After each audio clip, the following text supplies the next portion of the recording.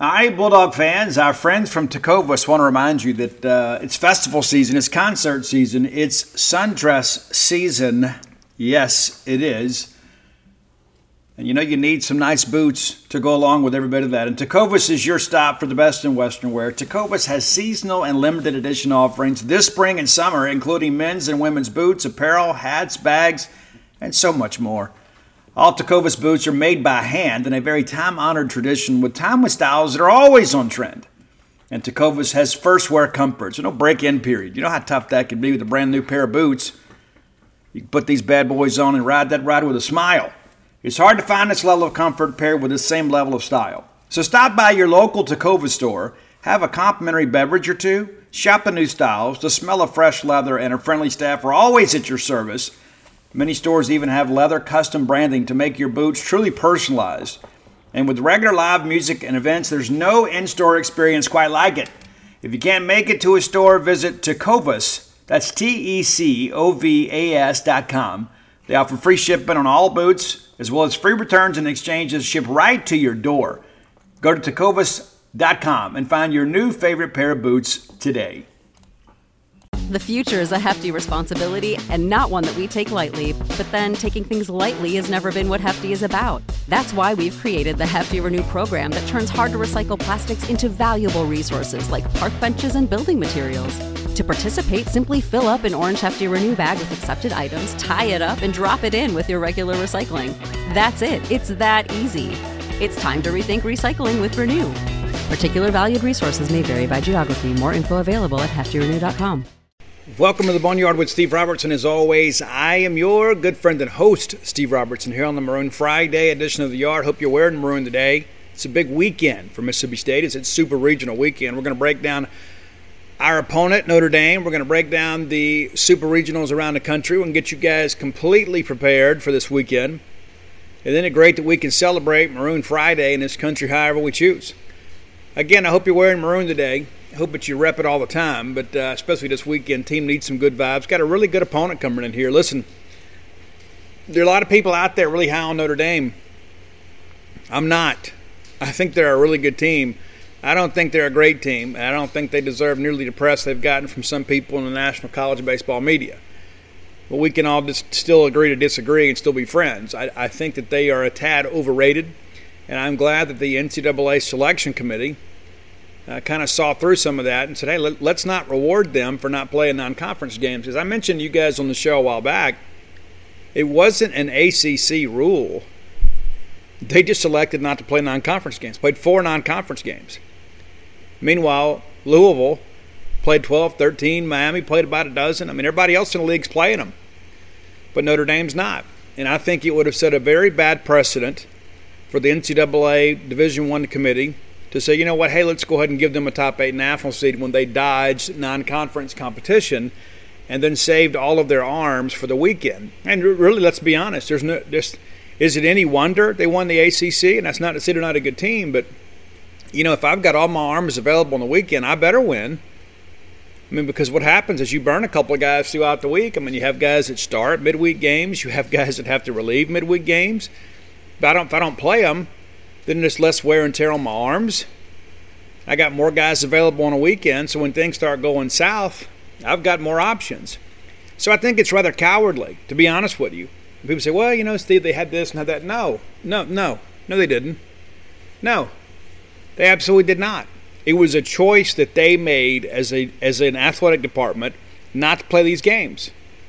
And so they can be angry, and I understand some of them are angry. And you know what? That's completely okay. Because I don't fault those young men. I don't fault the players. They didn't make a schedule. They didn't make the decision not to play these games. And so I don't want it to get misconstrued that I'm being critical of the players. But, you know, an administration that basically eliminates, you know, a dozen games or more from the schedule and then expects to be rewarded for that by getting a top 8 national seed is a complete joke. It absolutely is. But I want to read you guys something. Maybe you're unaware of this. Maybe you know. I don't know. But a lot of people are well aware of Notre Dame's big star there. I mean, how could you not be after the weekend he had last weekend in the regional? Notre Dame first baseman Nico Cavadas hit 5 home runs in the regional last weekend. That's a heck of a weekend. And they feasted on some bad pitching. They did. And, give them credit for doing that. But it wasn't like they were facing major competition. But, Cavadas made some comments that have gone viral. Maybe you're unfamiliar with them. But he says, hey, we feel like this next weekend should have been here, talking about the Super Regional. That's going to light a fire under us, and we're going to find a way to go into Mississippi State and go 2-0. That's what he said. Now, maybe he's caught in the moment. Maybe that's what they're using to kind of, drive the train up there. Is the disrespect thing, and nobody likes us, and we win the ACC, and we still didn't get to be a top 8 national seed. And, listen, a lot of coaches out there use that. They keep a chip on your shoulder. I get it. I still don't know that I would have said that in the paper. It's one thing to say it in the locker room. It's another thing to say it to reporters. And so, of course, those comments have been circulated. And matter of fact, I shared them myself. I think it's important to know that stuff. I mean, I think it is. And so, people say, well, they were an angry team. And, listen, they had Michigan in their regional, who was the last place team, the last team to get into the regional, and many people thought they were undeserving. I was one of them. I think their RPI was 88. But it's like the Big Ten usually gets 4.5, 5 teams. I guess it's impossible to get 4.5, but my point. They get 4 or 5 teams every year. It wasn't a great year in the Big Ten, so they pushed the team in, and so it's Michigan, and Michigan didn't do anything. UConn's a team that a lot of people early on, kind of the baseball hipsters, thought would be a really good G5 team. I mean, they got some prospects on that team, but they didn't do anything. I mean, it's ridiculous when you go back and look at the numbers in that regional. I mean, Notre Dame arguably had the easiest regional. In hindsight, you look back and say, you give them credit for taking advantage of the competition available to them. But you've got, some really bad teams in your regional. You better go blow them out. And they did. But my honest opinion is I think we're going to see the ACC Notre Dame more so than the NCAA regional Notre Dame. I think they come back to earth a little bit, and they're kind of more of who they really are. Not to mention you're on the road this year. I mean, you're on the road this weekend. So we're going to break Notre Dame down in very extensively here in just a little bit. But I want to get into looking at the other supers because those all start on Friday. So we're going to have 4 to start Friday, 4 to start Saturday. So we're going to go ahead and look ahead. And I'm excited, man. I mean, it's one of those things, too, as much as I want to go ahead and play, I'm kind of excited to have that day. You know what I'm saying? That day to kind of watch it all unfold on Friday. And that'll get me more excited for Saturday. And I really think, too, us having the Saturday Super is really good for us, considering that we really extended Will Bednar and Christian McLeod longer than we have, at least pitch count-wise, than we have at any point in the season. And that's one of the reasons you manage them the way you do early in the year, is you want to have a little fuel left in the tank. When we went to Omaha back in 19, I mean, Ethan Small was pitching on fumes. The guy's a competitor. But he just didn't have the same stuff he had earlier in the year. And so we managed things a little bit different. Coach Foxhall, I thought, did a great job kind of handling that early on. I know some people are thinking, man, look at Vanderbilt and Ole Miss. They're going, 7, 8 innings with their guys in the non-conference. Well, and then some of their guys are unavailable now that it's time that we're competing to go to Omaha. And so I think if you look, the gift of hindsight shares with us that Coach Foxhall did it right. I don't think there's any question. We're good to go. We're ready to go. We hadn't lost any of our starters, to injury. We hadn't had to shut anybody down this year. There have been some other people that have missed starts and that sort of stuff down the stretch. Will Bednar, of course, lost one early in the year with some neck stiffness, but and Sarantola missed it because they didn't make the trip. But you kind of understand my point, is that our arm care management program is clearly superior to some other teams around the league because our guys appear to be pitching their best baseball down the stretch. And listen, throw Hoover out, okay? Throw it out. And nobody will ever admit this, but I just don't believe we went over there ready to play. I think we went over there and thought, the hay's in the barn. Let's go over there and get out and come on home. And we did. It was embarrassing, but that's what happened. So I don't hold those Hoover starts against anybody, and nor should you. So we'll get into that. We'll get into a great top 10 list It's my pick today, and Fridays, it's rock and roll day. It's rock day. But today is not a band. Today is a year. That gives you a little hint there. Today is a year. I want to thank our good friends at Bulldog Burger Company. Listen, if you're looking for employment, a lot of you students, a lot of people have reached out and said, hey, listen, on social media, if you know anybody that's hiring, let me know. Well, Bulldog Burger Company is right here in Starkville, and then also at Bulldog Burger Company in Tupelo, the new location in Ridgeland, of course, just kind of getting up to speed as well. So if you're looking for employment and you want to be part of a great organization that does a great job, Bulldog Burger Company is absolutely the way to go. I can personally attest to this because my nephew Dan worked there, and he loved it. Hated to leave. I almost thought he might hang around and go to grad school so he could keep working there. I mean, they treated him really, really well. Matter of fact, the day that Dan got married here a couple weeks ago, I got a message from John Bean from Bulldog Burger Company and says, hey, please offer Dan our best. And so, great people. And listen, it is not just a great place to work. It is a tremendous place to eat.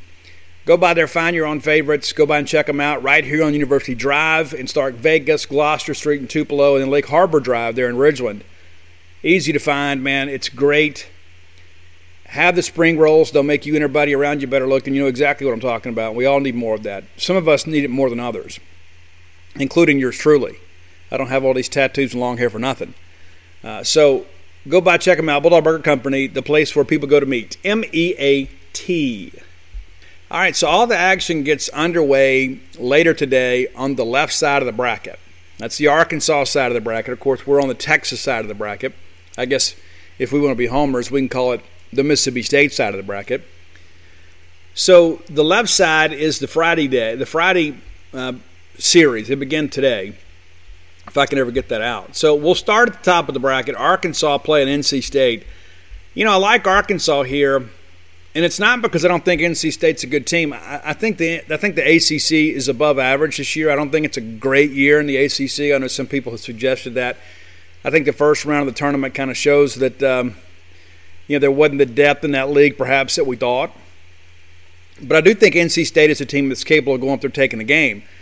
But it is so difficult to beat Arkansas in their ballpark. I mean, that team is built for that park. They've got a lot of left-handed hitters. They've got the short porch and right. It is a tremendous baseball atmosphere. If you've never been, you should go. Be careful wearing maroon, though.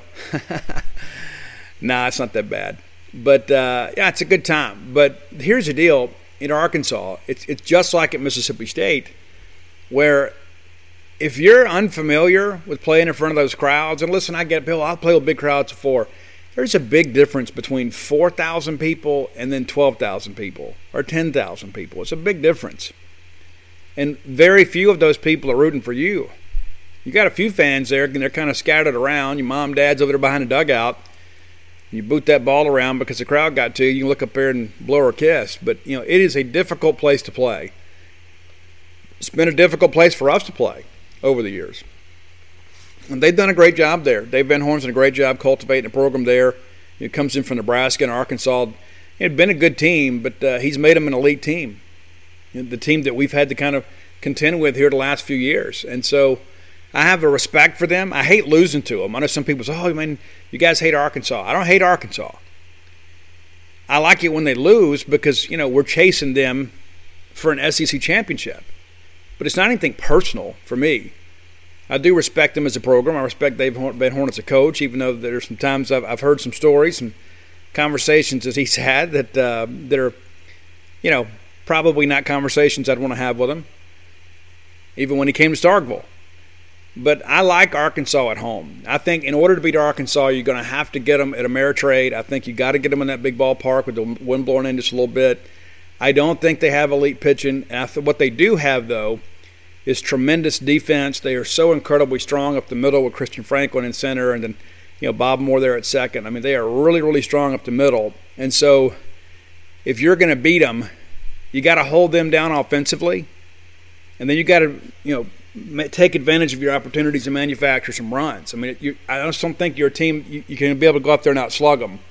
But one of the things I think is interesting is people say, well, Steve, you keep talking about that big ballpark. Well, let's take a little closer look at something here, okay? So they beat up a pretty average Georgia team the first day of the SEC tournament. Pretty good. I mean, they really did. They got after them pretty strong. 11-2 ball game there. Just kind of looking at some numbers here too, because I think it's important to kind of look and see how this ball game actually went. For the most part, they kept them in the yard. I mean, there were a couple of home runs. I guess Georgia had one. They had a home run in the ball game, and Arkansas had one. But that's it. It wasn't like they're out there playing, home run derby like they were against us when they came in here. And so you just have the one home run from them. And so they kind of beat up, Georgia because, Georgia was kind of beat up down the stretch too. You remember Ole Miss went in there and really got the better of them too in that final series in Athens. Georgia kind of limped to the finish line, as you guys are well aware. Well, then you get into Vanderbilt. Now, granted, you're going to be, playing Vanderbilt, right? But you win a ball game. It's a 6-4 ball game. It's a manageable score. Saturday, you play Ole Miss. It's a 3-2 ball game. And so what happens here is you start keeping people in the yard, and you got to play a little baseball. You got to play a little baseball. And that's the thing that I look at when I get excited about this is like, you look at this Arkansas-Vanderbilt game, the one home run hit in that ball game was hit by Vanderbilt. Arkansas didn't hit a home run. And so these teams that are dependent on the long ball, those teams struggle in Hoover and Omaha. You got to go out there and play baseball. It's not a beer league softball game. And so launch angle teams tend to struggle at TD Ameritrade. The numbers bear that out. The wind blows out earlier in the year, but by the time you get into the spring, it's a much different deal. So, I think Arkansas is vulnerable. I do think they are the best team in the country, but I don't know if it is a great matchup for them at Omaha.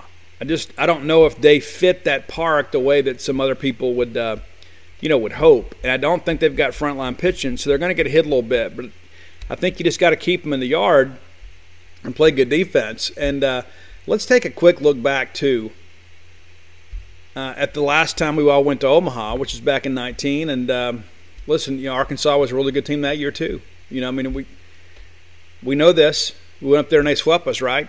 And we were looking forward to playing them. But, we took a little glee in the fact that they were the first team eliminated. But let's just go back and look at those numbers. Because, their record this year is not much different than it was then. So they go down to, and they play Florida State and get beat 1-0. That's right, 1-0. And then they lose to Texas Tech in their second game, 5-4. So they go to Omaha and play 2 games and score 4 runs. I'm not saying it's going to be that way this year, but I think those scores are going to be a lot lower. Because I don't think they're built for that park. I think they're built really well for their park. And they play really well in offensive parks because they swing it. They're dependent on a long ball. But I think they're vulnerable in Omaha. I just hope we get a chance to play them. Really, really do. Because it means we're playing for a national championship. All right, let's look at that second part of the bracket there. I got about 20 tabs open right now, so you have to be patient with me here.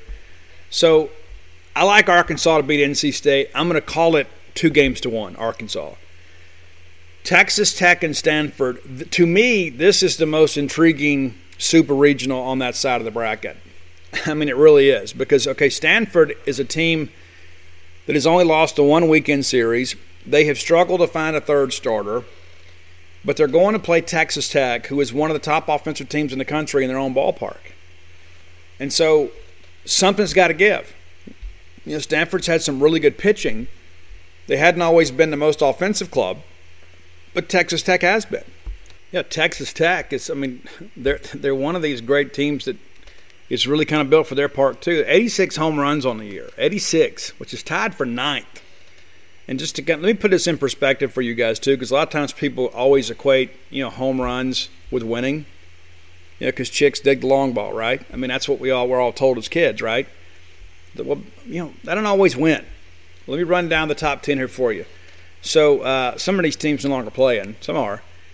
The team that led the nation in home runs, Old Dominion, out of the tournament. Then there's Arkansas second. Dallas Baptist is third at 97. That's a bit of a surprise. Number 4, Mercer, didn't make the tournament. Tennessee at 92. They're obviously still in. Wake Forest, 91, not in the tournament. Kansas State, 89, not in the tournament. LSU, kind of a sympathy pick in the tournament, 88. Auburn with 86, didn't make the tournament. And so just because somebody has a ton of home runs doesn't mean they win a ton of ball games. So you see it's really kind of a mixed bag there. But I like Texas Tech, man. I like Timmy Tadlock's approach to offense. I think they're a team that's really, really tough in their park. And I think Stanford is probably not going to be able to score with them. And I do think Texas Tech will score. Now, that's not to say that Texas Tech doesn't have some issues. They do. They have some swing and miss. But I like them to take a series. Probably, maybe a two games to one deal. Probably goes to full 3 games. I think that's probably fair. Just looking at a couple things here, like looking – batting average, because I think this is another statistic too a lot of people look at, and there are some people in our state that will beat you up with that statistic, and then they excuse the fact that they had a losing month.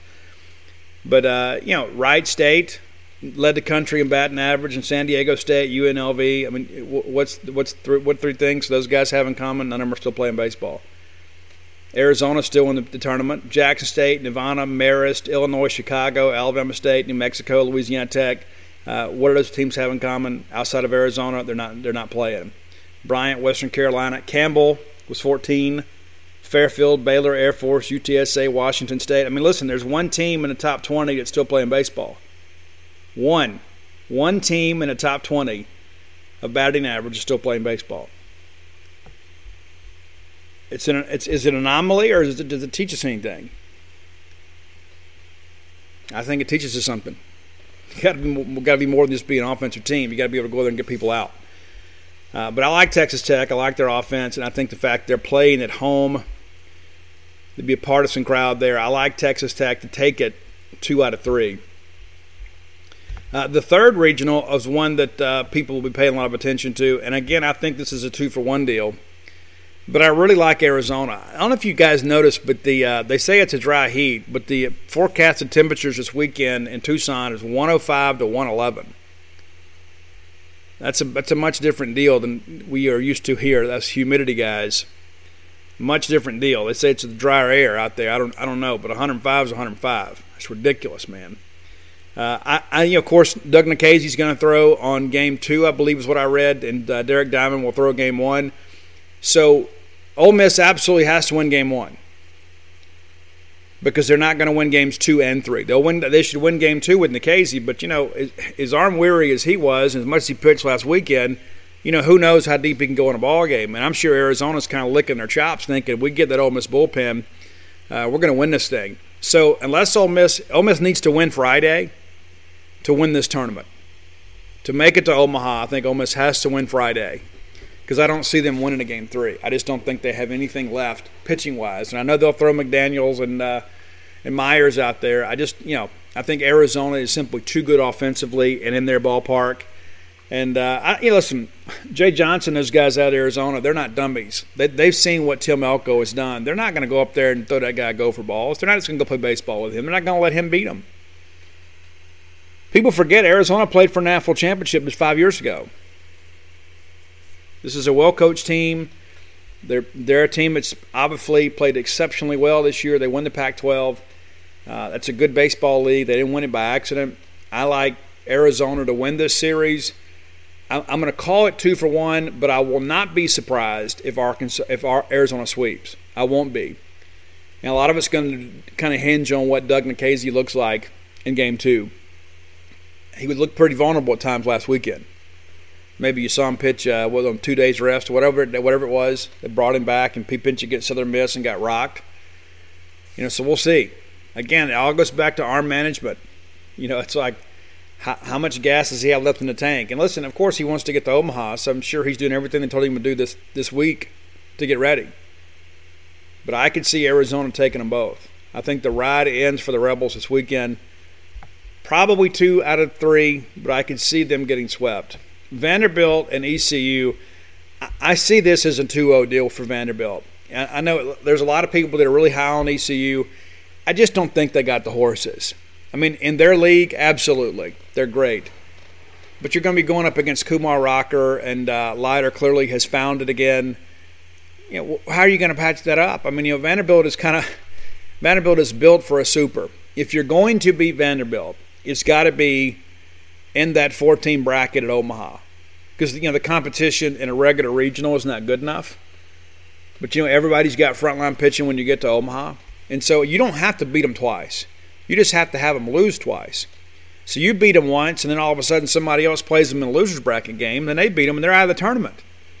And so it's not as simple as, okay, well, we got to go win 2 out of 3. You just got to beat them once and hope somebody else can pick them off.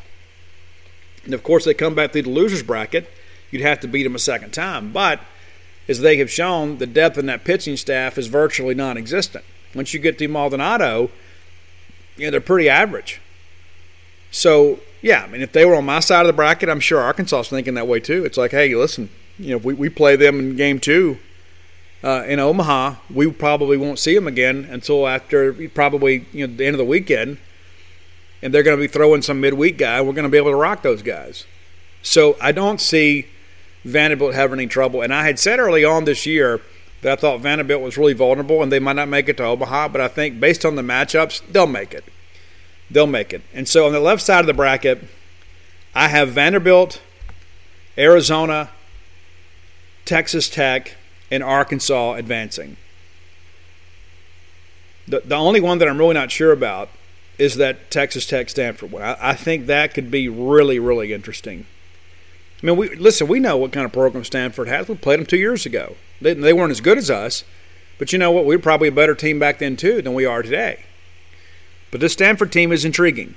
They really are. And the fact that they only lost one weekend all year kind of makes you realize that they're going to be able to manage this thing pretty well. They'll just kind of go back in their regular routine. So I could see them taking the series. But I like Texas Tech at home. They're kind of like Arkansas at home. You know what I'm saying? They know where they know where the holes in the fence are. They just know.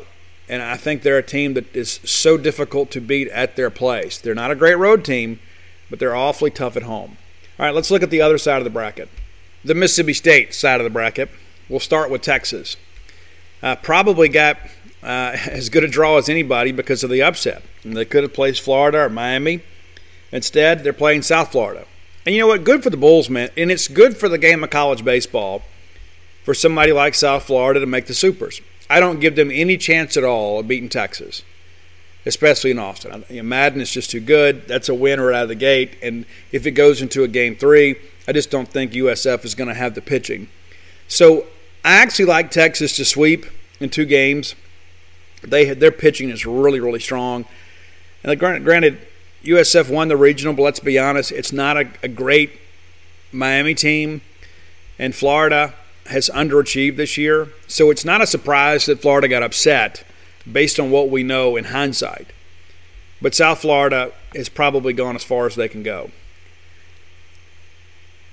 Virginia and Dallas Baptist. I'm gonna make a call here, and maybe I'm not really calling out a turn here. Dallas Baptist is going to win this thing. There's a couple reasons that I would say this. Number one, I think Virginia is a team that has gotten hot late. I don't know if they can kind of sustain that. But Dallas Baptist has been good all year long. Indiana State was right there on their heels the whole time through, and you said, well, Steve, it's Indiana State. It's still in their league. It's comparable competition. You heard the home run numbers. You heard the batting average numbers. Dallas Baptist is an offensive team, and UVA does not get the benefit of a home field advantage. This is going to be played on a neutral site at Columbia, South Carolina. And so on a neutral field, I think you got to go with the more complete team, and that's Dallas Baptist. Dallas Baptist for years was kind of known more as a pitching team. That was kind of their calling card, right? And so now all of a sudden they've got the offense to go with it. And I heard it said earlier this week, I can't remember who said it, but said, Dallas Baptist is an Omaha team that just hadn't done it yet. Now, getting to Omaha, I think, is going to probably expose a few chinks in the armor. But I like them this weekend. Listen, I know Virginia gutted out that big win on Tuesday. It was an incredible ball game. It really was. But I think the road ends for them. I do think it goes 3 games, though. But I think, again, too, I think it's good for the game of baseball for Dallas Baptist to make it. Because in order for us to expand the game, in order for us to get more votes, for more funding, for more scholarships, and paying the third assistant, you need more teams like Dallas Baptist to break through. You just simply need that. Because that gives hopes to other teams around the country that are G5 schools. Say, you know what? Hey, they can do it, we can do it. Coastal Carolina won a national championship. Fresno State won a national title. They're not traditional baseball powers. And so every so often, you need like a Gonzaga or a Boise State to kind of rise to the top every once in a while, like they did in basketball or football. You need one of those mid-major teams to go out there and be successful to keep the rest of those leagues engaged. They can think, you know what, maybe that's us. If we spend some money on this, that could be us. But I really like this Dallas Baptist team. I like them to win that regional in Columbia. I do think the Who's will have some fans there, but it won't be anything like what it would be if they were in Charlottesville. I think the most intriguing series on this side of the bracket is Tennessee and LSU. Because of the bad blood we talked about. And I think also, too, LSU has figured some things out. I told you guys early in the year, after we beat them, I wanted to play them early because they would figure it out. It took a lot longer than I expected, and Maneri and them made life difficult on themselves by not taking care of business in the month of May. Really expected them to stack up some wins, and they lost some games they shouldn't have. But they have found something, and maybe it's the fact that Maneri's retiring, they're playing for him or whatever. But they went up there and won that regional at Oregon, and that was not a cake regional by any stretch. LSU had to travel, and they go in there, and not people were expecting a whole lot. They win the thing, and now they go back to play Tennessee, and that's the thing. When you go up there and get swept the way LSU did, and that was really the first sign of, hey, there's a lot of problems here. Because everybody expected Mississippi State to be good. I think most people expected Tennessee to be pretty good, but not to be what they've become. And so that was a huge series win for Tennessee. They smacked LSU around a little bit, and I think everybody said, I don't know how good that win was over LSU. Well, these younger guys have kind of grown up a little bit now, and, of course, they want to play well for Maneri, want to keep the ride going as long as they can. I do think the ride ends in Knoxville, but I do think LSU is going to go up there and just fight and fight and fight and fight.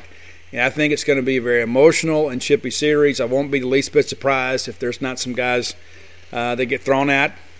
It's just part of the deal. But I do think that one goes 3 games, but I like Tennessee to advance.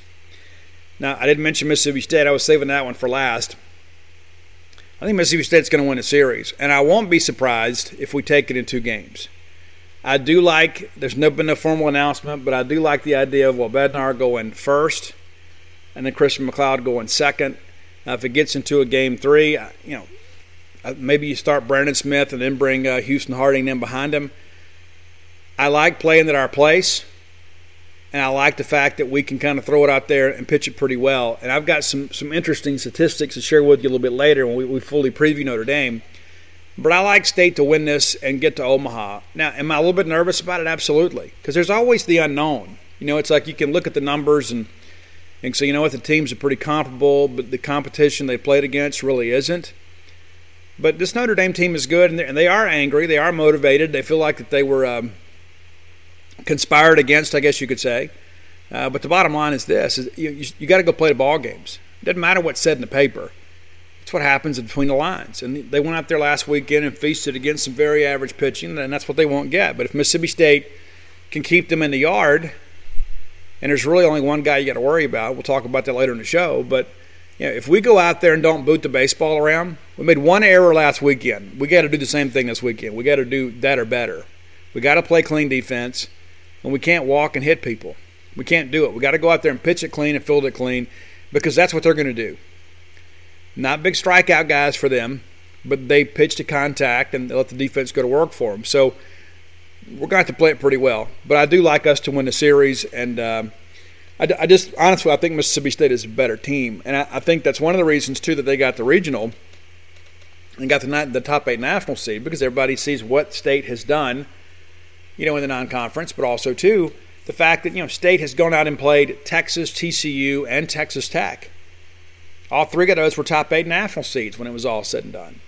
And so, so if you're looking at Mississippi State and Notre Dame resume to resume, there's no decision to make. Mississippi State plays those 3 Texas powers, and Notre Dame plays Central Michigan and Valpo, and they're non-conference. And some would argue, well, Steve, they didn't have any RPI building opportunities in a non-conference around them. That's not true. They had Ball State just up the road, who had an RPI of like 50-51. So it wasn't like you had to go play in Louisiana School of Math and Science. Those are the things that just, again, begin to puzzle me. And again, it's not the players' fault. It's the administration's fault. And they're the ones that are having to do it. But you know what, Notre Dame? I mean, listen, you're about to get a chance to go play college baseball and have a chance to advance to Omaha in the greatest baseball stadium in the country. All right, let's talk top 10 lists brought to you by JohnnyPacker.com. They tell me that their website traffic is way up thanks to all you guys. I appreciate that very much. Thank you for supporting them. These are Mississippi State folks that are working hard to provide you with a quality product at a reasonable price and also do a great thing for the Cystic Fibrosis Foundation. As I've shared with you guys before, you go look at the website, whatever frames you want, it doesn't matter if it shows sold out or not. If they do, they show sold out, hit that contact us link and let them know. They will get them on order for you. They turn it around very, very quickly. Also of note, too, by being a Boneyard listener, we'll save you a little money. Use promo code BONEYARD. That'll get you 10% off your purchase. And if I told you guys before, a portion of every purchase goes directly to the Cystic Fibrosis Foundation. John C. Packer himself has struggled with CF his entire life. Now he is trying to use this venue and this venture to provide a higher quality of life for people that suffer with cystic fibrosis. So if you're looking for quality sunglasses, and you absolutely should, these are great sunglasses. They don't pinch your nose. They ride your face well. I've got some here. I can tell you. They're grand. So go check them out today. JohnnyPacker.com, promo code BONEYARD. All right, let's get top 10 lists. I told you guys, too, this is going to be a different list. So we're going to do top rock songs released in the year 2000. And you're going to say, Steve, really? Yeah, really, because there were some legendary songs from some legendary bands that were just kind of getting started back then that were released that year. And I'm going to be honest with you, this was a difficult list to rank. Like, I had a pretty good idea, maybe 15, 16 songs I wanted to include. And then I had to kind of figure out, okay, how do I run down 10 and what's number one? So I tried to go with more towards the end of the list, the 1, 2, 3s, and 4s. I tried to go with songs that really kind of shaped careers. Like some of these songs we're going to talk about, some of these bands had some moderate success. Some of these bands became absolute superstars. And so that's how I decided to rank them. There's a couple of honorable mentions. Let me give them to you. And some of these are just kind of a personal preference. And it is my list after all. And it is my show. And you are my friends. So we just did Lenny Kravitz. And so maybe that's why I didn't want to include Lenny. But I got an honorable mention for Lenny's Again, which is a great, great song. We just did Korn too. But I've got Make Me Bad as an honorable mention. Godsmack's Voodoo also makes an honorable mention. I don't think we've done Godsmack yet. I don't think we have. And maybe we should. Creed's Arms Wide Open. I know some of you guys say you're not Creed fans, but Roy and I would disagree. If memory serves me correct, that's the most listened to playlist that we have. So all of you people that don't like Creed sure enjoyed that list. And there's another band many of you may not remember, and that's cool. I love this song. I really liked this band. But I guess one of the things I loved about it is the lead singer had on a Rat Invasion of Your Privacy t-shirt in the video. And it's the band Eve 6, and the song is Promise. And I still rock this regularly. I absolutely love this song. One day I'll get up and sing it karaoke. Absolutely love it. Promise. And some of you guys know them from some of their other work, but Promise is my favorite one from Eve 6. All right, so here's your top 10 list. Top rock songs of 2000. Number 10, our good friends down there from Escatawpa, Mississippi. Attended Moss Point High School. It's our friends 3 Doors Down. Could have gone a couple ways here. I went with Loser. I think Loser is kind of the signature track. I know Kryptonite was the great one that came out. And Be Like That was great too. That whole first album was amazing. But I went with Loser for our list. Number 10, Loser, 3 Doors Down. Number 9, a band that probably deserves a little more notoriety. And there are some incredible articles about the lead singer of this band because he is very eccentric in his thinking. They hit the scene with a song that was absolutely phenomenal called Hey Man, Nice Shot. It's the band Filter, and the song we're going with is Take a Picture, which is arguably their biggest hit. They won several awards for that video, too. Take a Picture by Filter, and again, they have some edgier stuff, but this was clearly their biggest hit. Number 8, a band that we just haven't heard much from in a long time, but man, this song still holds up. Matter of fact, I've listened to it so much lately, kind of in preparation for this list. The YouTube people play it about every fourth song now, but it's Hanging by a Moment by the band Lifehouse. That is a tremendous song. I absolutely love the writing in it. The music is great. The breakdown is great. There's nothing about that song that I dislike. I think it is darn near perfect. Hanging by a Moment by Lifehouse. Number 7, and this band has kind of lost some favor with rock fans because the new metal movement, of course, is people kind of look back at that kind of like they do bell-bottom shoes or bell-bottom pants and platform shoes and all that sort of stuff. They're actually going to be one of the headliners at Rocklahoma this fall. It's Limp Bizkit, and I went with Rollin', which I think is a great track. There's actually 2 versions of the song. There's the Air Raid version, which is the rock version, and then there is the Urban Assault version that has DMX, Method Man, and Redman on it, which is incredible. If you don't like the Wu-Tang Clan, I don't know if we can be friends. But so I like the fact there's a couple different versions, but we're going to go with the Air Raid vehicle version here, Rollin'. Number 6, one of the most popular bands in the history of the world. It's Metallica, and this was a single off the S&M album they did, which is they performed, I guess, with the San Francisco Symphony, which is phenomenal. If you've never watched that and you like Metallica, then what are you doing with your life? But I went with No Leaf Clover. I think that is one of my favorite Metallica songs. I know some of the hardline Metallica fans that just couldn't really embrace that. I think it is incredible.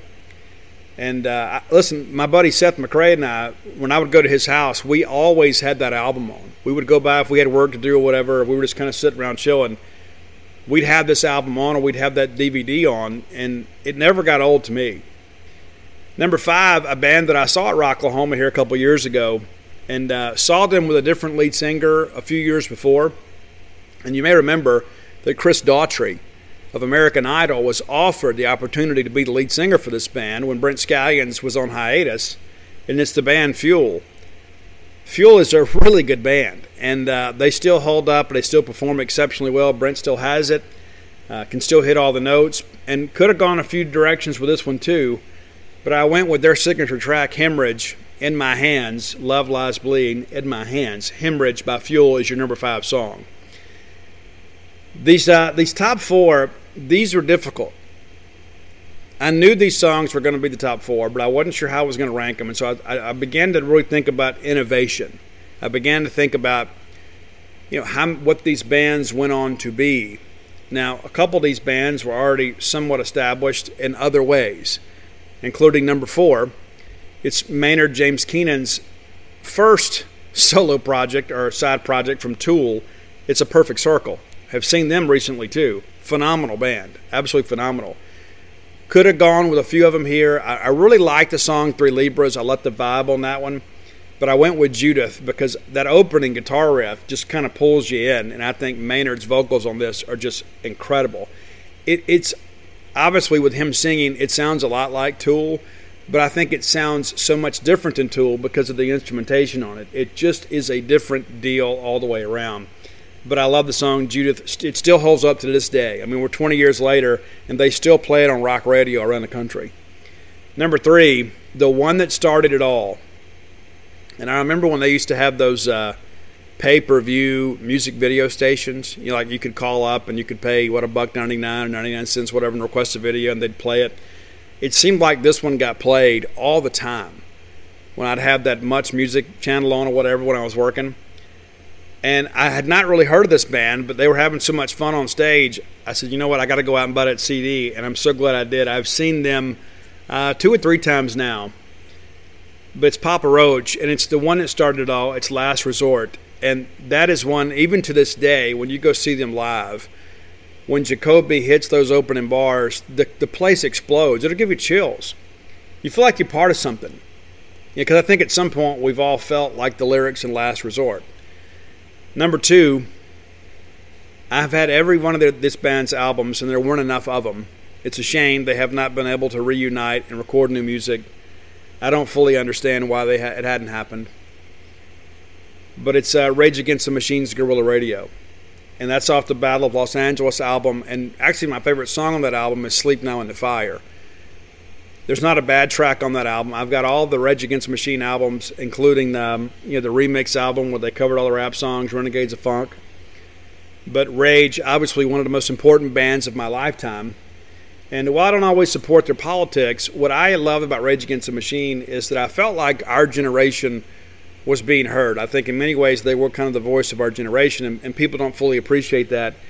As I shared with my daughter Mia about why Rage is such a big deal to me, is people forget, they went and played 2 free shows, one across the street from the Republican National Convention and then one across the street from the Democratic National Convention, because they wanted to make sure that we were being heard.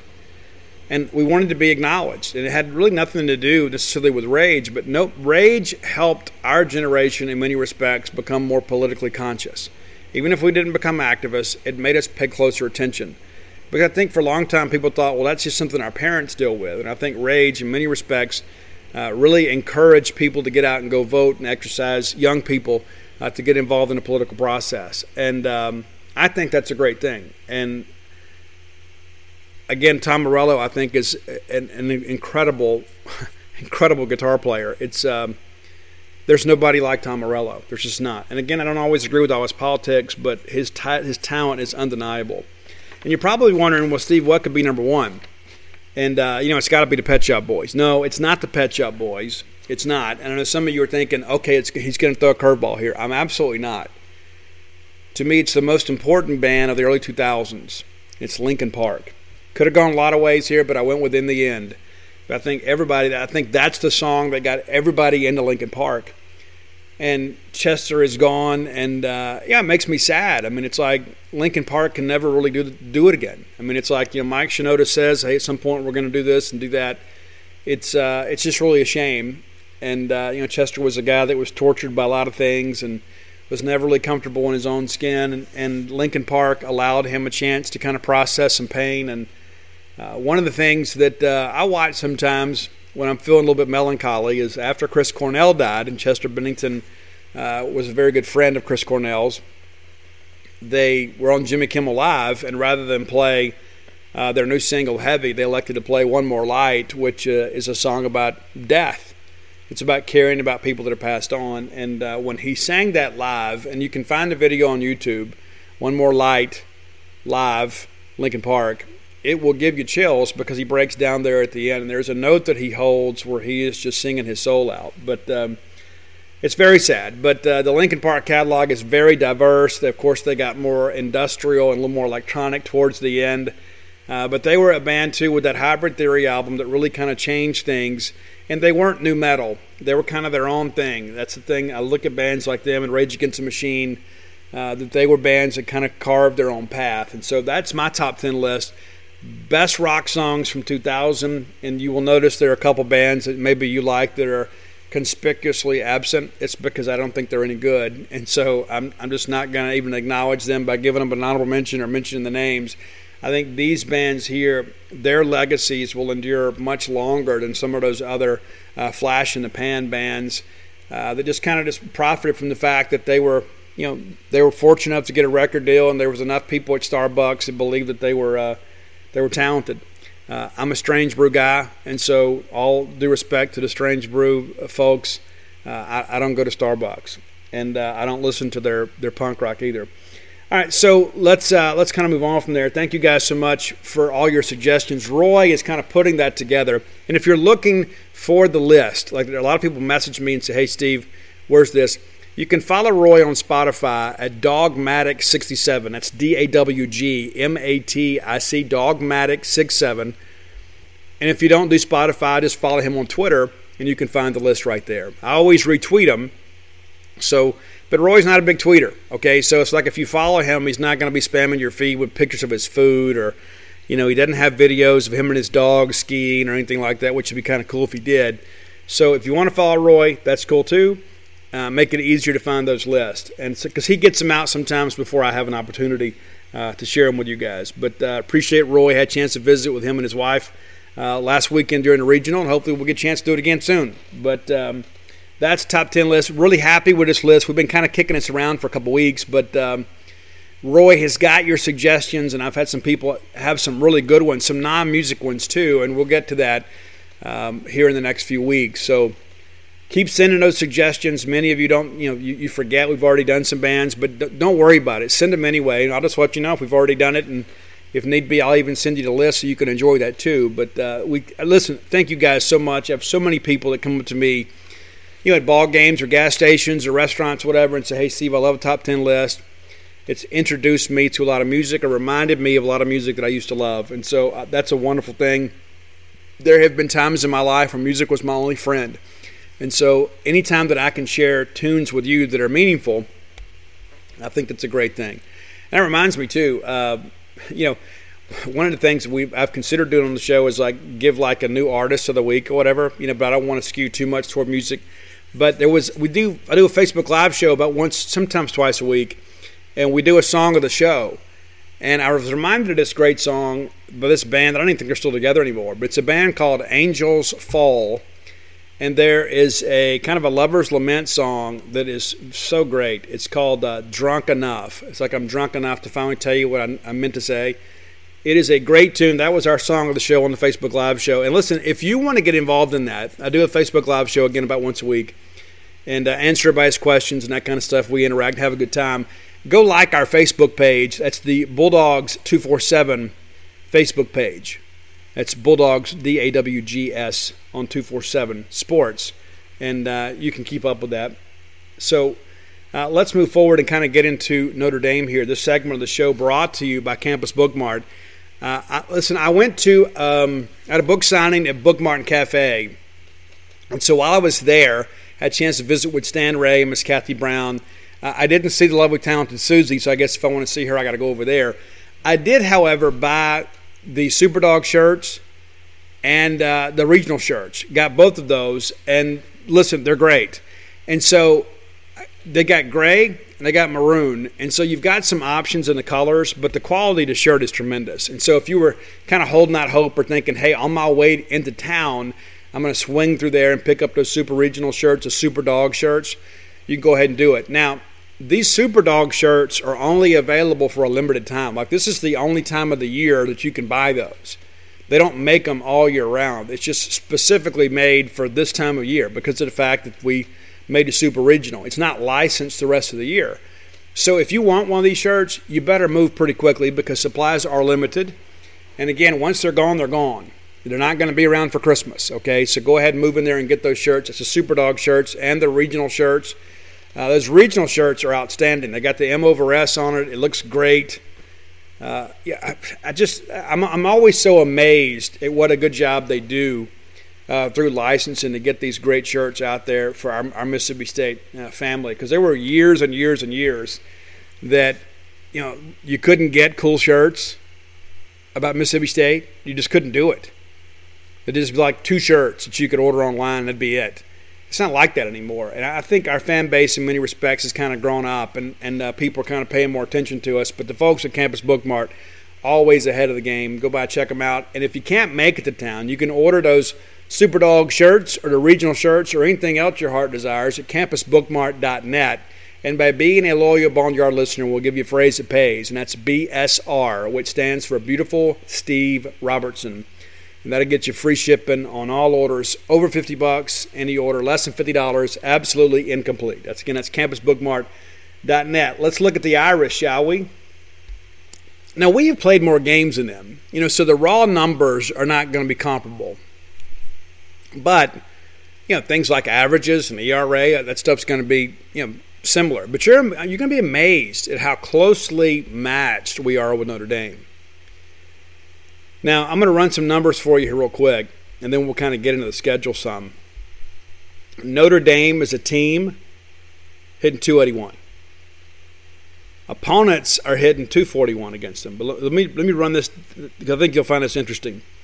They're hitting 281. Mississippi State is a team. What would you guess? How about 283? Yeah, it's crazy, isn't it? Mississippi State has stole 65 bases in 80 attempts. Notre Dame has stole 65 bases in 88 attempts. Now, they're running a little bit higher rate because they play less games, but it's intriguing to look at those numbers and kind of see it the way that it is.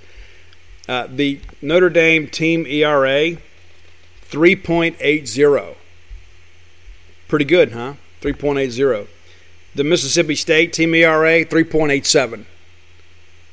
I mean, it's uncanny. Now, there's some numbers, obviously, when, again, you get into the raw numbers that are going to be more favorable to Mississippi State because we have played more games. But when you look at those kind of numbers, you begin to look at it and say, you know what, this is pretty decent. One of the things that does kind of stand out, though, is fielding percentage. Fielding percentage, I don't even think I need to give you the number. I think it's pretty obvious that you guys would know that we haven't always fielded as well as we should have. And we certainly haven't. But fielding percentage, we are 973 as a team, 973. Notre Dame, a good bit better than us. Fielding, looking at their numbers here, fielding percentage as a team is 984. So a big difference for sure. So, they're not going to give us much.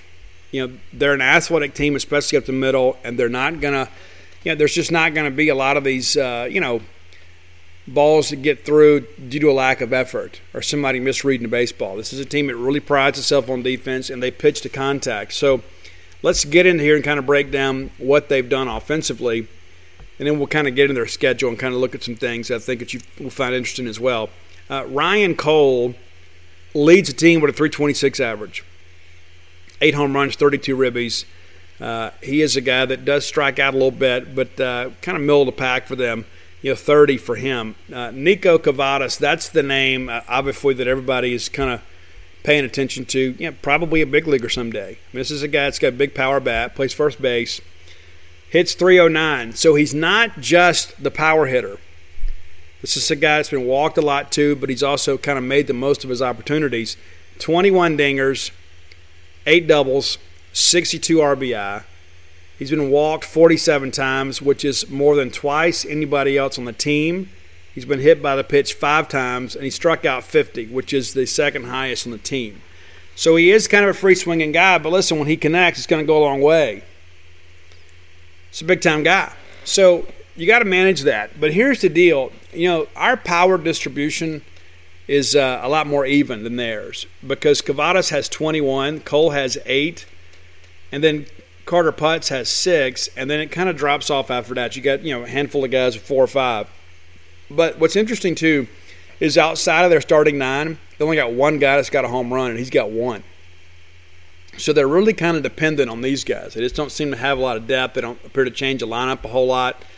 They just kind of put their starting 9 out there and kind of run with it. Carter Putz, of course, another guy that's hitting over 300, 307, 6 home runs, 40 RBIs. The best stolen base guy on the team is Spencer Myers, and he has a bit of a hamstring issue. He was injured last weekend, played center field for them, left the game with a hamstring injury, and that is very significant. And so not exactly sure of his health. I'm sure that he will play, but there's a good chance that he'll be less than 100%. They hadn't talked a lot about that, but I kind of keep my ear to the ground.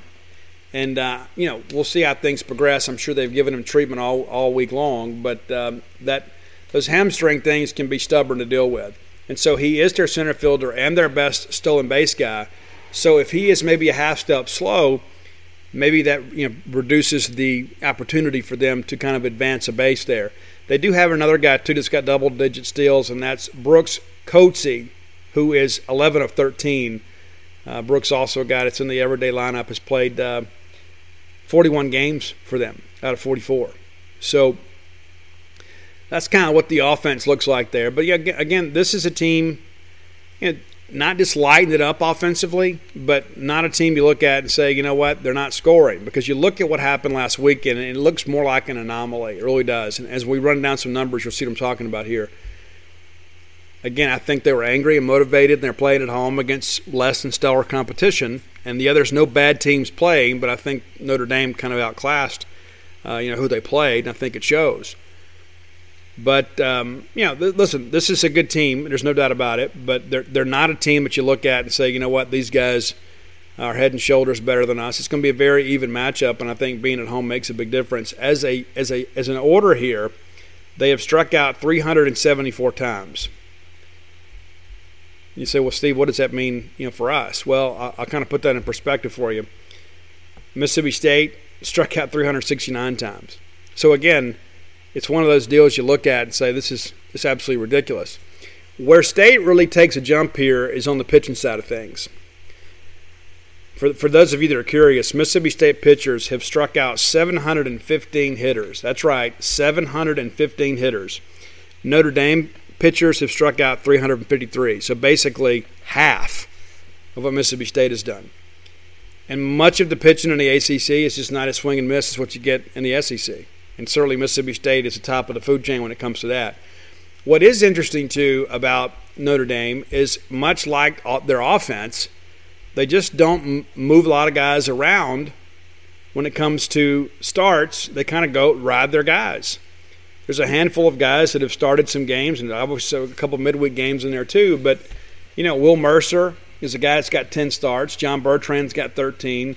Aiden Tyrell is a guy that has kind of been in the lineup here as of late. He's got 7 starts.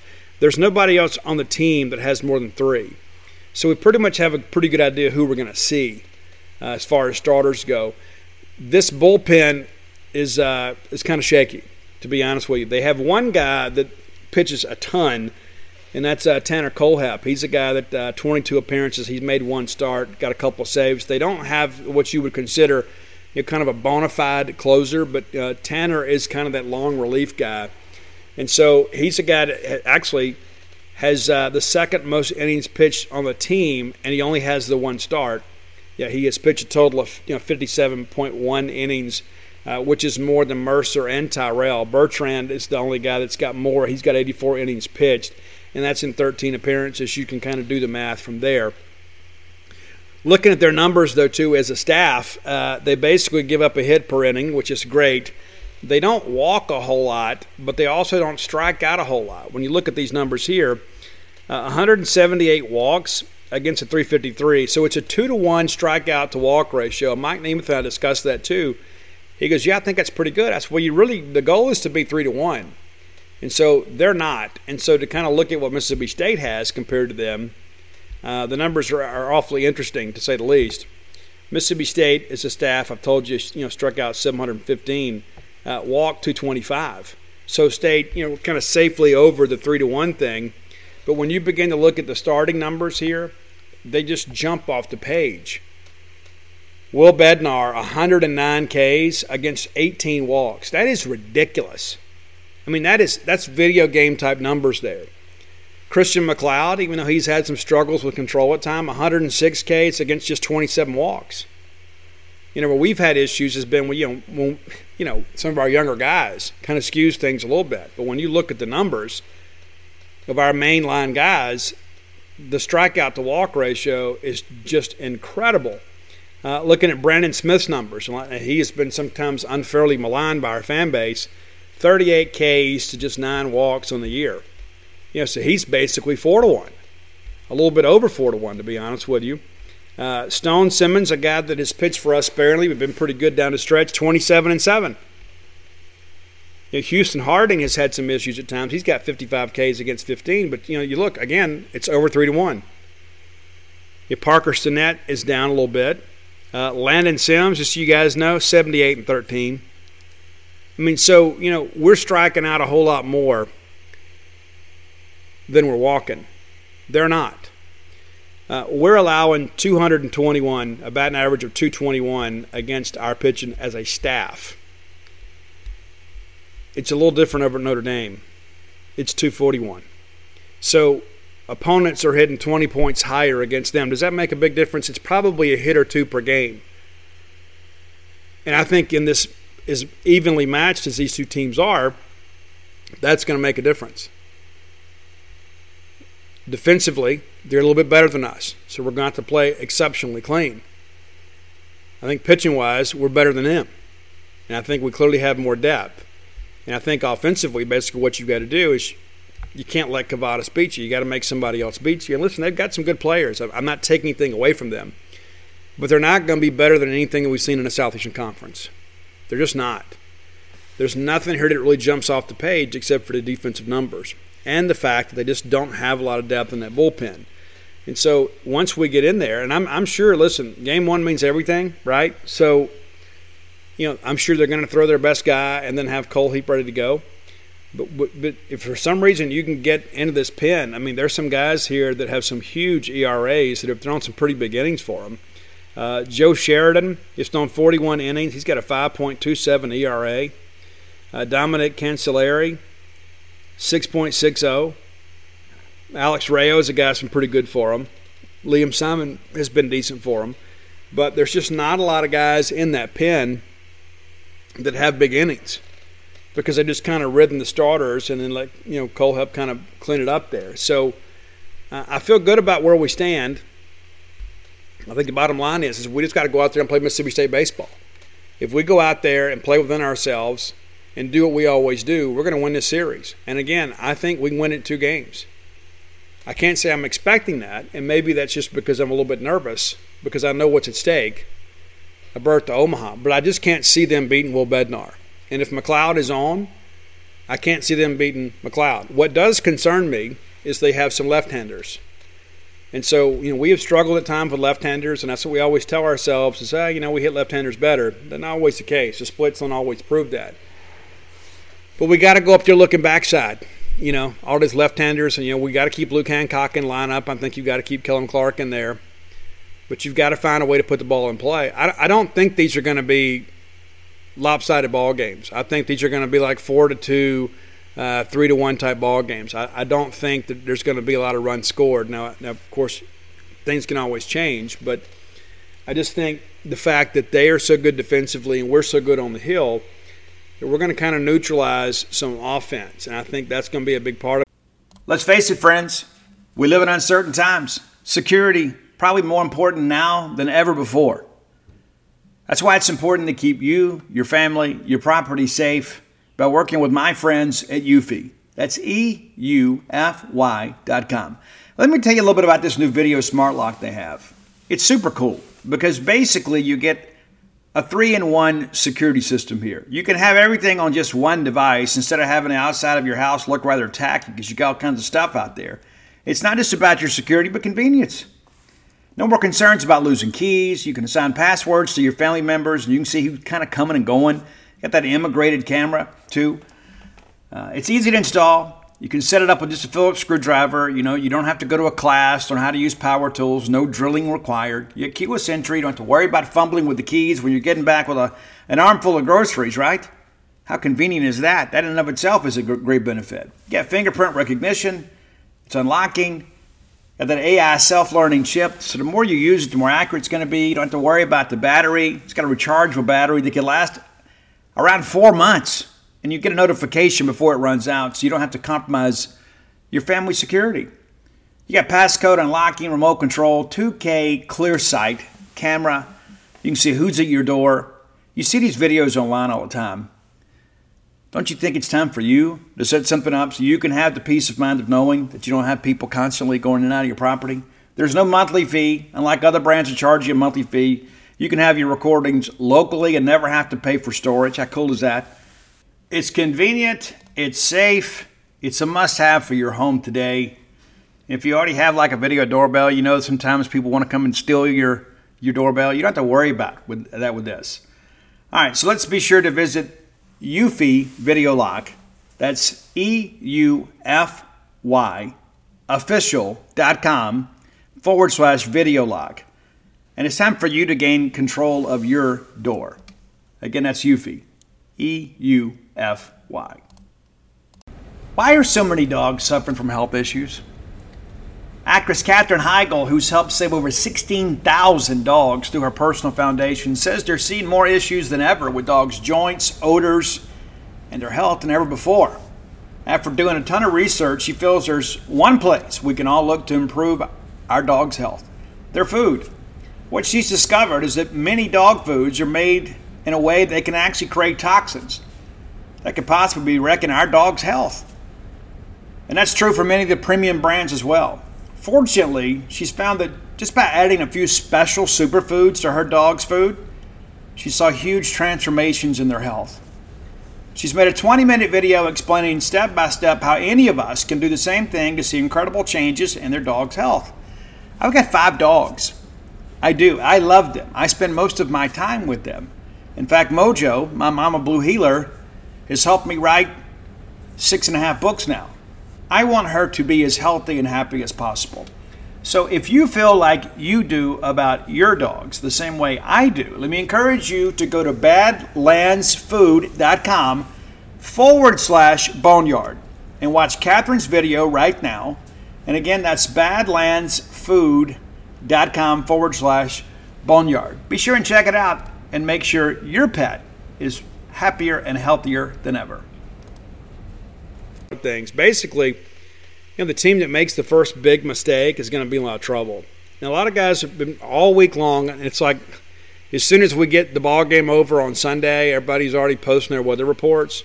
So there on Saturday, there is a 40% chance of rain. We have had rain forever, absolutely forever. And you know what? We're going to have a bunch more on Friday. But by the time we get ready to play a ball game, hopefully the rain's going to be gone. It is supposed to be partly sunny on Sunday and then sunny on Monday, and hopefully that dries some things up. And people ask, okay, what about the quality of the field? Hey, we're going to be fine there. We've got the state-of-the-art drainage system. We had the best grounds crew in the country. So the field will be ready. Will it be a little bit soft? Probably so. I mean, we've had a lot of rain in the Starkville area. I think that this evening is the first time it's really slowing down since we got done with the ball game on Monday. I mean, it has absolutely poured much of the week.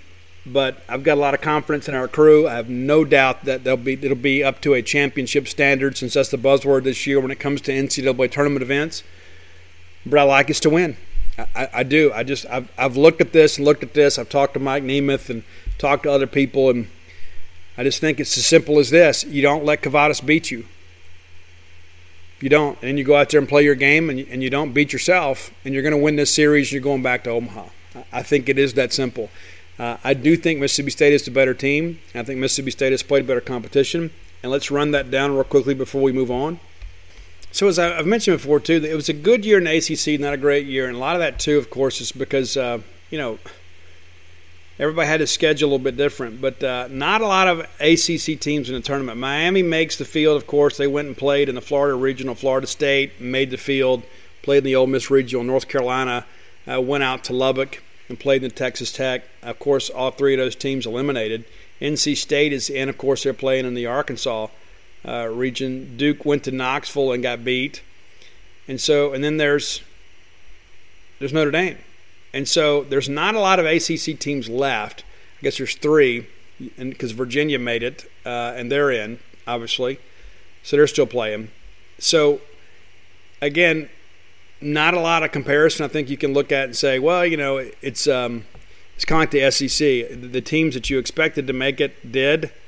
I don't think there was anybody. Maybe North Carolina was a little bit of a surprise to get in. But it wasn't a great year. And so let's look at the Notre Dame schedule real quickly here and just kind of see how they did against some of these teams that did make the tournament. Now, of course, they did play Central Michigan in the non-conference, and then they played them in their regional. Probably not fair to Central Michigan, but, fire up, Chips. Best luck to you guys. So let's run it down real quick here. We talked about earlier in the year about them canceling so much stuff. They take 2 out of 3 from Wake Forest. Nothing good happens for Wake this year. They take 2 out of 3 from Clemson. Clemson doesn't make the tournament. They sweep Virginia, who is in a super regional. So that's one of those things that kind of raises an eyebrow. And, of course, UVA kind of up and down. They take 2 out of 3 from Duke. And, listen, all these games are competitive. That's the thing you look at. Like the Duke game, Duke, of course, didn't survive out in Knoxville, didn't play well at all. But it's a 6-4 win in 13. It's a 6-2 game, and then they lose game 3, 2-0. They take 2 from Louisville, and again, games are competitive. 5-3, 7-4. They take 2 out of 3 from Pitt on the road, 4-1, 3-2, and then they win the Sunday game 11-5. They got after Georgia Tech pretty good, though. Took 2 out of 3, but it's a 10-9 ball game, a 7-0 game, and they lose a 4-2 game, losing on Sunday, losing that game 3. We look at the NC State. We know what those guys have done, right? It's a 3-2 ball game. They lose 5-2, and then they win the Sunday game 11-2. They take 2 out of 3 from Boston College. They sweep North Carolina, who made the field and probably shouldn't have. Those games, one of them's 13-12, but they gave up a lot of runs. Florida State, that was a loud loss there. Florida State, really kind of a middle of the pack ACC team this year. They went to Oxford and played, and the Ole Miss people lost their minds because they're a college baseball blue blood, but they weren't good this year. They're pretty mediocre.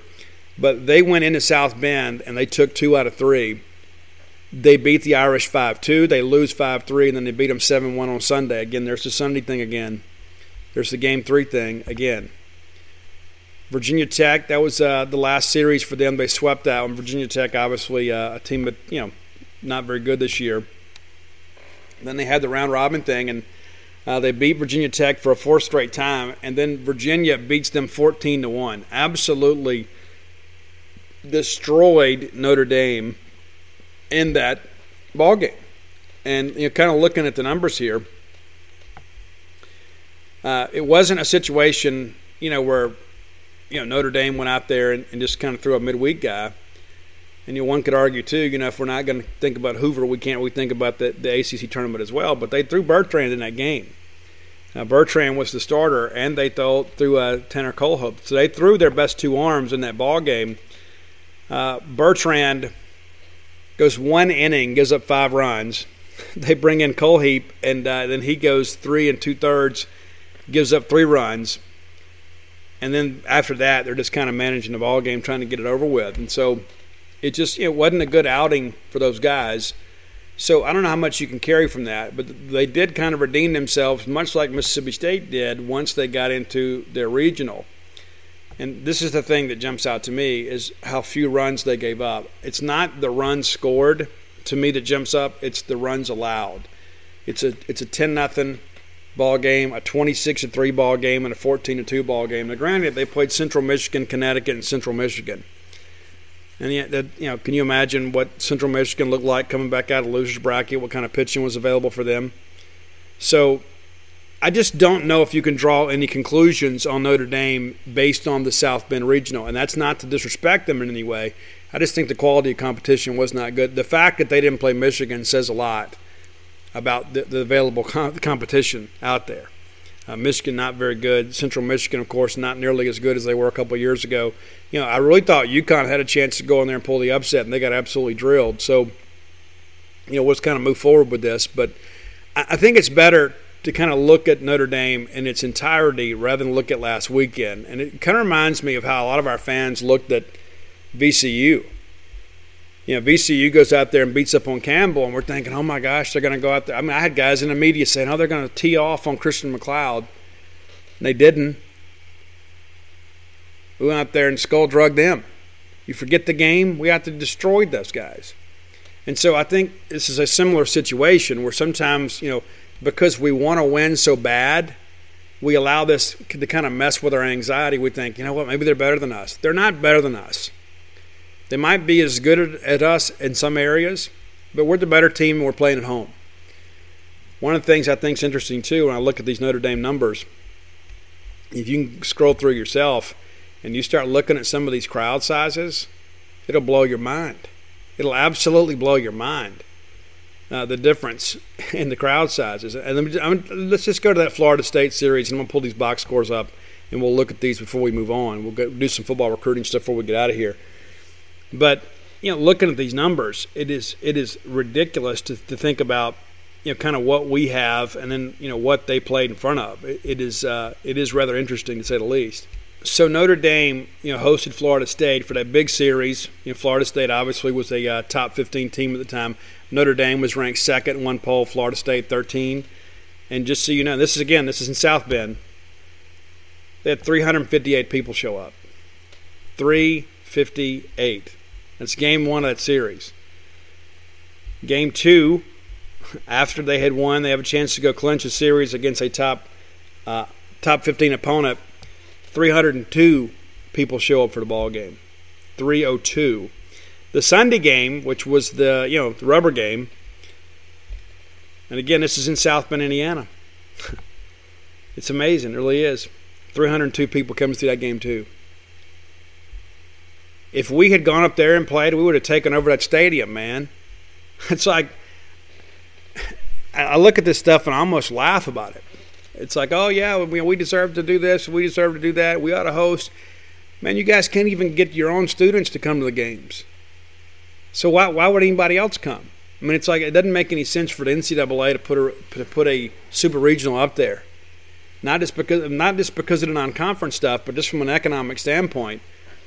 It's incredible to think about that. And let's look real quickly at the regional crowds because, there were some people that came from the other schools. And so let's look at the Central Michigan Game 1, opening game of the regional, June 4th. 1,825 people. 1825. Guys, we have more than that on a Tuesday against Mississippi Valley State. Against Connecticut, obviously a big game. Attendance 1825. A chance to win this thing, right? A chance to win it outright, get to the Super Regional and go prove everybody wrong. And again, it's 1825. So I'm sure that's just their paid attendance. Probably not even the actual attendance. And then they're going to come up here and play in front of 12,000, 13,000 people and not expecting to be a difference? You're kidding yourself, guys. Absolutely kidding yourself. It's just amazing to me that I think there are a lot of people out there. It's almost like I joke with you guys like early in the year when I was traveling for baseball and I used to come on the show and I would say, guys, I don't think you guys understand that we in Mississippi are living a different experience than most of the country when it comes to masks and that sort of stuff. That's the same kind of shock that I think these people are going to get from Notre Dame. It's like, oh, it's just baseball. No, it's not just baseball. You're coming down here playing a team that's gone to Omaha 2 years in a row, and you have been, 2 times in your history? It's a much different dynamic. And I think they're a little bit naive and get in the media and say some of the things they've said. And now all of a sudden there's going to be 12,000, 13,000 people, Nico, they're going to be riding you. Before, you go look at how Campbell and those guys came in here and showed some respect and played the game hard. And, we love them. There's not going to be a lot of love for that guy. It's just not. And to be honest with you, I don't know if there should be. You come out there basically say, we're going to go to Mississippi State and we're going to sweep them. No matter how many people are there, we're going to go 2-0 at Mississippi State. We will find a way to go 2-0 at Mississippi State. That's what he said. Nobody made him say it. That's what he said. I just think that's when you're already on the road and you're going into an environment you have never experienced before. That was really, really, really stupid. All right, listen, if you're going to make the move to Starkville, there's no other place to look than Portico. Listen, there's a lot of people that will say, hey, Steve, look at this place, look at that place. No. If I was moving to Starkville, I would go to Portico. I want the newest, nicest thing, and the fact that it's so close to campus is incredible. There are a lot of great places around town. There are. A lot of great places to live, a lot of neighborhoods that you can turn your kids loose or whatever, and you can feel really good. But listen, they're not within a mile of campus. Portico, 1.1 miles from campus, man. That's how close it is. If you're a runner, you can run over there and go. You can take the kids over there, and hey, we'll go up there and we'll walk around campus together. We'll go walk by the football stadium, get a little exercise. It's all right there. Listen, you've been here before. You folks have come in off 25, and you got to fight all that traffic on 12 to get to campus. It's not always had a lot of fun on game day. It gets you fired up, but I'm ready to get there. Other people go the back way, and other people take 82. How cool would it be to live here and be that close to Mississippi State, to all things Maroon? Portico's the way to go. And I believe there's 2 houses left in Phase 1. Got all the permits now to get all the dirt moved and roads built. Phase 2, we're about to get that thing popped up too. But if you're looking to make a move, there's no better place than Portico. It's right there off of, you cross Old West Point Road on Garrett Road. You know where the Chrysler dealership is, right there when you come into town? It's behind there. It's right there. It couldn't be any better. And listen, if you're the one in the family that says, hey, listen, one day we need to make this happen, you need to take charge of this and call Brooks Bryan today. Call Brooks and just get some information. That's all you need. You're not making a commitment. You're not making a down payment. There's no earnest money required. We're just 2 people talking, right? You call Brooks and say, listen, Brooks, we're not ready to make a move yet, but I'd like to get some information. I've heard Steve talk about this on the show, and I'm going to tell you it's fantastic. You owe it to yourself to go by and look, which will even get you more fired up about moving here. But just call Brooks and say, Brooks, I just want to get some information.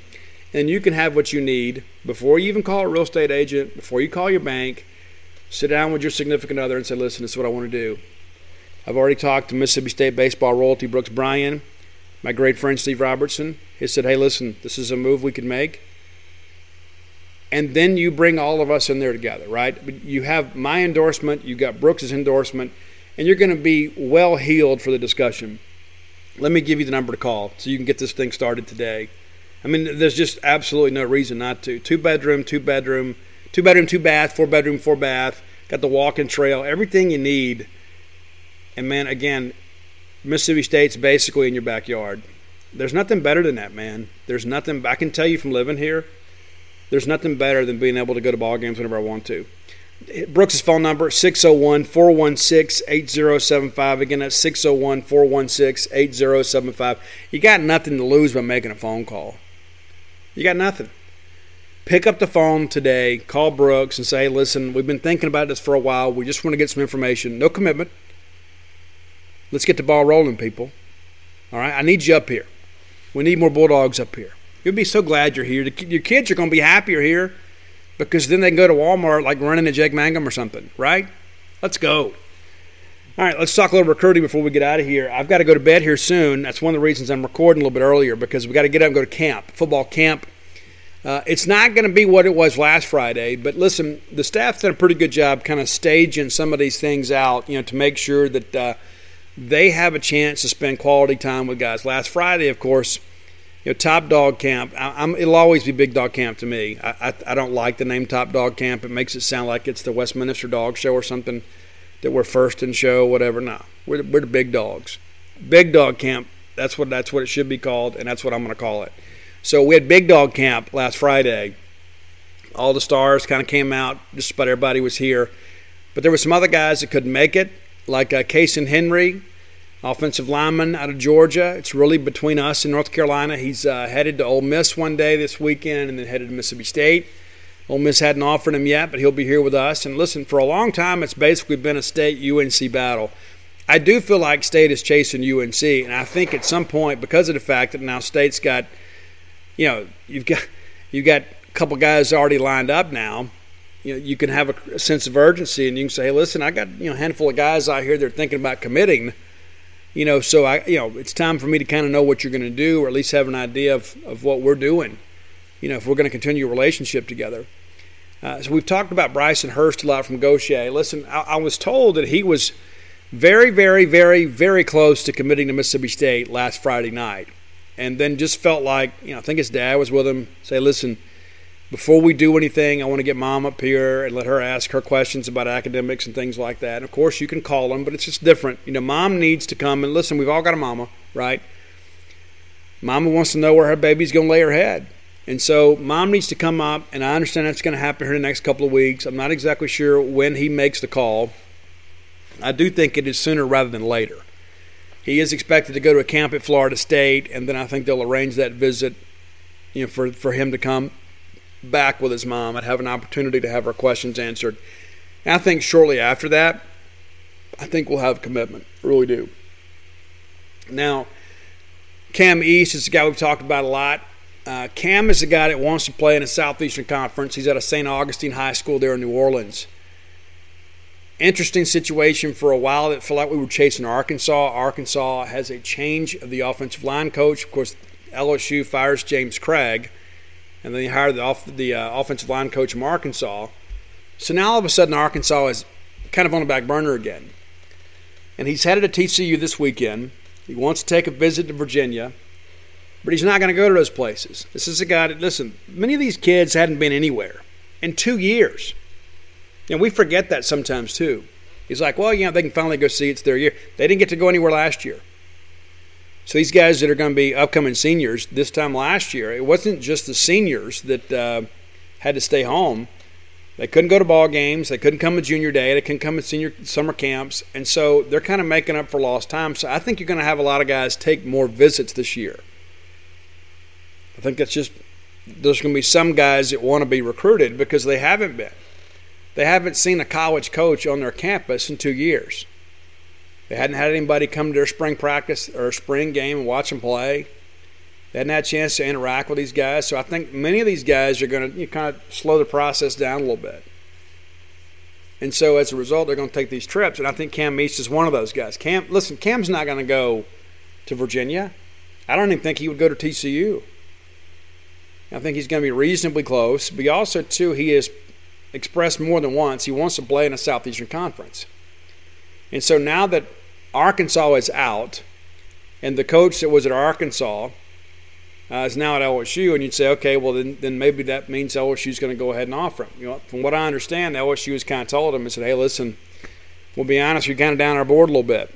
That doesn't mean that LSU won't come back on him late.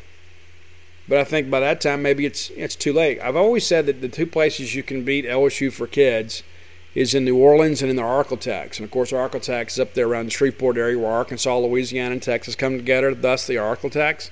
Because those kids are so far removed from campus, many of them have never even been to a ball game at LSU. But kids in New Orleans are a little more self-aware. So they're not always guaranteed to go to LSU. So this could be a guy that I believe that, if LSU decided to come back on him late, I think they could have a little trouble here. I don't ever count them out.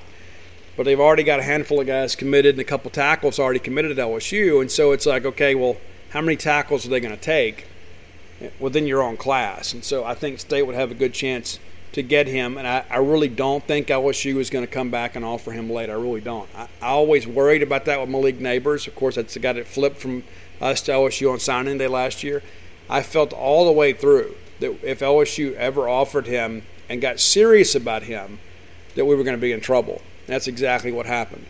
They pushed and pushed and pushed and pushed and pushed, and he didn't do anything. And then late on National Signing Day, they had convinced him not to sign with State until after he had heard back from them because they had a linebacker commitment they were worried about, and he flipped to Alabama, so then they gave his scholarship to Malik Neighbors. And so I don't think this will be a similar situation, though. I just don't think that LSU is as high on Cam East as they were Malik Neighbors, if that makes sense to you. It's not just because of the fact that the kid's in New Orleans. I just think that he is a guy that's just not as high on their board as a guy like Malik Neighbors. And even Malik, had to have somebody else fall out in order for him to get in. And so I feel good about the direction of the class right now. And listen, a lot of people are, there's been some changes in the 247 Sports Composite because ESPN and Rivals have ranked some kids. I'm not even worried about any of that. There's not anybody in this class I would throw back. We still got 10 spots to work with. I'm excited about the options we have out there. And really what we're going to assign the rest of the class is going to basically define the ranking. I still believe it's going to be a top 20 class. Some think top 15. I don't know if I go that far. I think we end up around 17, 18 maybe. But I like this class. I like the energy I'm seeing from our coaches. I love talking to the kids, and they're like, oh, yeah, Darcel McBath is my boy. Mason Miller is my guy. They talk about Dave Nichol. Dave Nichol's the guy that's always on me. And it's not one or two guys. There's been some times in the past you'd say, well, our best recruiters are these guys. I just think it's a collective effort. I mean, there just is. I mean, there's not a guy on this staff that you look at and say they're not putting forth the effort. There are some guys obviously better recruiters than others. But I don't think this is a situation like we've had, like even at times under Coach Kroom. We had some guys out there, guys like Reed Stringer and J.B. Grimes that were really beating the bushes, doing a great job. Rocky Felker. There were some other guys out there that were kind of spinning their wheels a little bit. Ellis Johnson, great guy, not a great recruiter. He'd go out there and get him a kid from Lincoln High School there in Tallahassee, Florida, get his one guy per year and be done. There just wasn't a lot of that. And he was involved, obviously, when guys came to campus. But we just didn't have the same brand of recruiters. And that's the thing that I think these guys kind of took it personally when, it was kind of like, well, they don't recruit well. And listen, they were trying to recruit to Pullman, Washington, the most remote outpost in the Pac-12. I think that was a bigger issue. I think they kind of sharpened a saw a little bit there and said, hey, we got to work a little bit harder than everybody. Well, now they're here. They're working just as hard, but there are more prospects within the recruiting footprint to pull from. So as a result, you're seeing higher ranking classes than what you've seen historically under Mike Leach. I'm excited about it. You should be as well. Listen, I don't know if you guys are aware, I have a new book out. Came out on Monday, and I was informed a couple days ago that in its first week of release, it is going to debut on the Mississippi bestsellers list, which means more to me than I can ever say. All 4 of my books have been on there, and it's not necessarily because I wrote them. Of course, that's a big part of the process, but it's because you guys go and buy them. Blooms of Oleander, available through Amazon, through Books A Million, Barnes & Noble. But listen, I would prefer you buy it through an independent bookstore or a Mississippi bookstore. You can go to Lemuria Books and buy it. You can go to Book Mart Cafe downtown in Starkville and buy it. If you want signed copies, Book Mart Cafe is the only one that has them right now. I will get down to Lemuria and sign their stock, but right now that's the only place to get it. So if you order online, they're not going to be signed. I'm just going to tell you that right out of the gate, they're not going to be signed. So order from Book Mart Cafe, but you can buy from your local bookstore too. So you just go in there and tell them, I need to get Steve Robertson's Blooms of Oleander, and they can order it, and you can have it. And so, again, I'm a big proponent of supporting independent bookstores, whether they be in Mississippi or elsewhere. But we have some fine ones here in the state of Mississippi, and I always want to support them whenever we can. If you're looking for Father's Day gifts, let me encourage you, go to StarkVillains.com, order Dad a Stark Villains shirt. He'll be glad you did. But also, too, get him some reading material. Go to AlphaDogsTheBook.com, and you can get personalized copies of Flim Flam, Stark Villains, and Alpha Dogs. Many of you have been putting it off, and there's so many people that come, they'll see me and say, hey, Steve, I got 2 of your books. Well, you need to get the other one, too. Oh, it's like I got Stark Villains. Well, if you like Stark Villains, you're going to love Alpha Dogs. Well, I got Alpha Dogs. Should I go back and read Stark Villains? You absolutely should.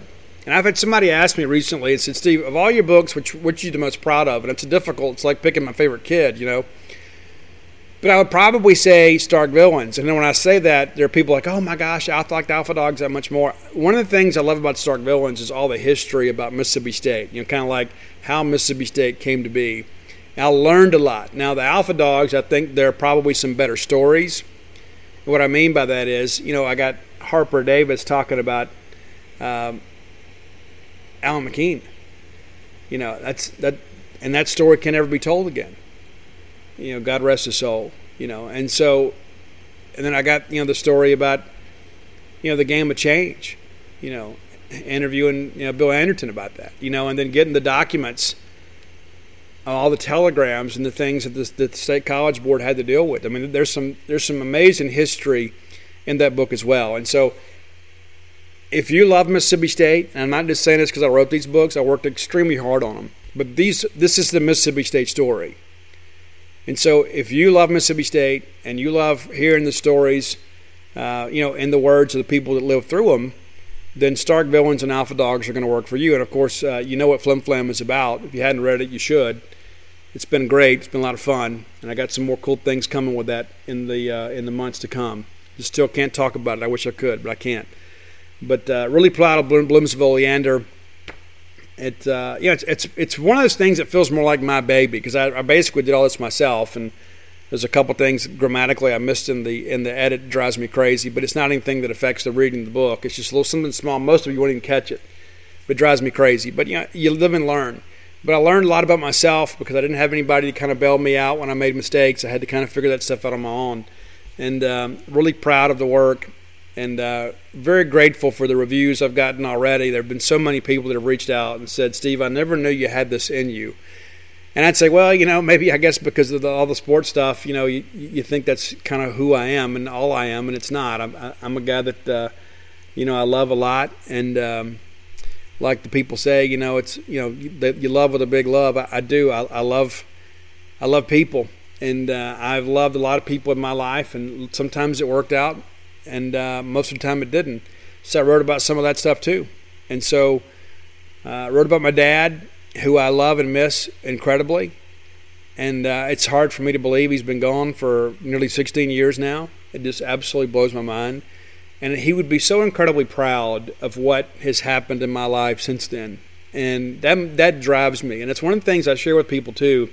And I had a chance to share with a young man last week about this sort of thing. It's like when I go watch Mississippi State play baseball, it's like I know that he's there, if that makes sense. And I don't want to get too deep and philosophical with you guys, but it's like when I go to Mississippi State baseball game, I know somehow, some way he is there, that his energy is there, that he is watching over that game, because that's what he loved.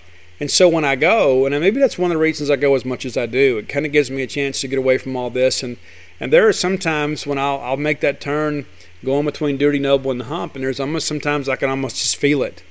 Because I just know after a big ball game, there's just so many times I think to myself how much my dad would love this. And so with Father's Day coming up, let me encourage you to kind of talk a little bit about those sorts of things. I appreciate your dad, but let me just share with you.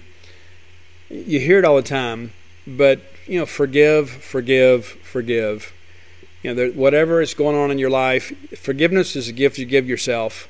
But there will come a time when you're not going to be able to mend any fences. And I know some of them are so incredibly broken that maybe you can't find any common ground to move forward and have any kind of relationship. But I'm just going to tell you, life is too short and death is too certain to live with bitterness and resentment in your heart.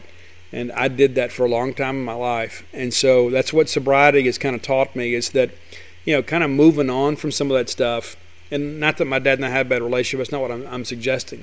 I know that there are some people that I love that have those types of relationships. But, I just think, again, you've got to figure out what's more important to you in life. And I would rather be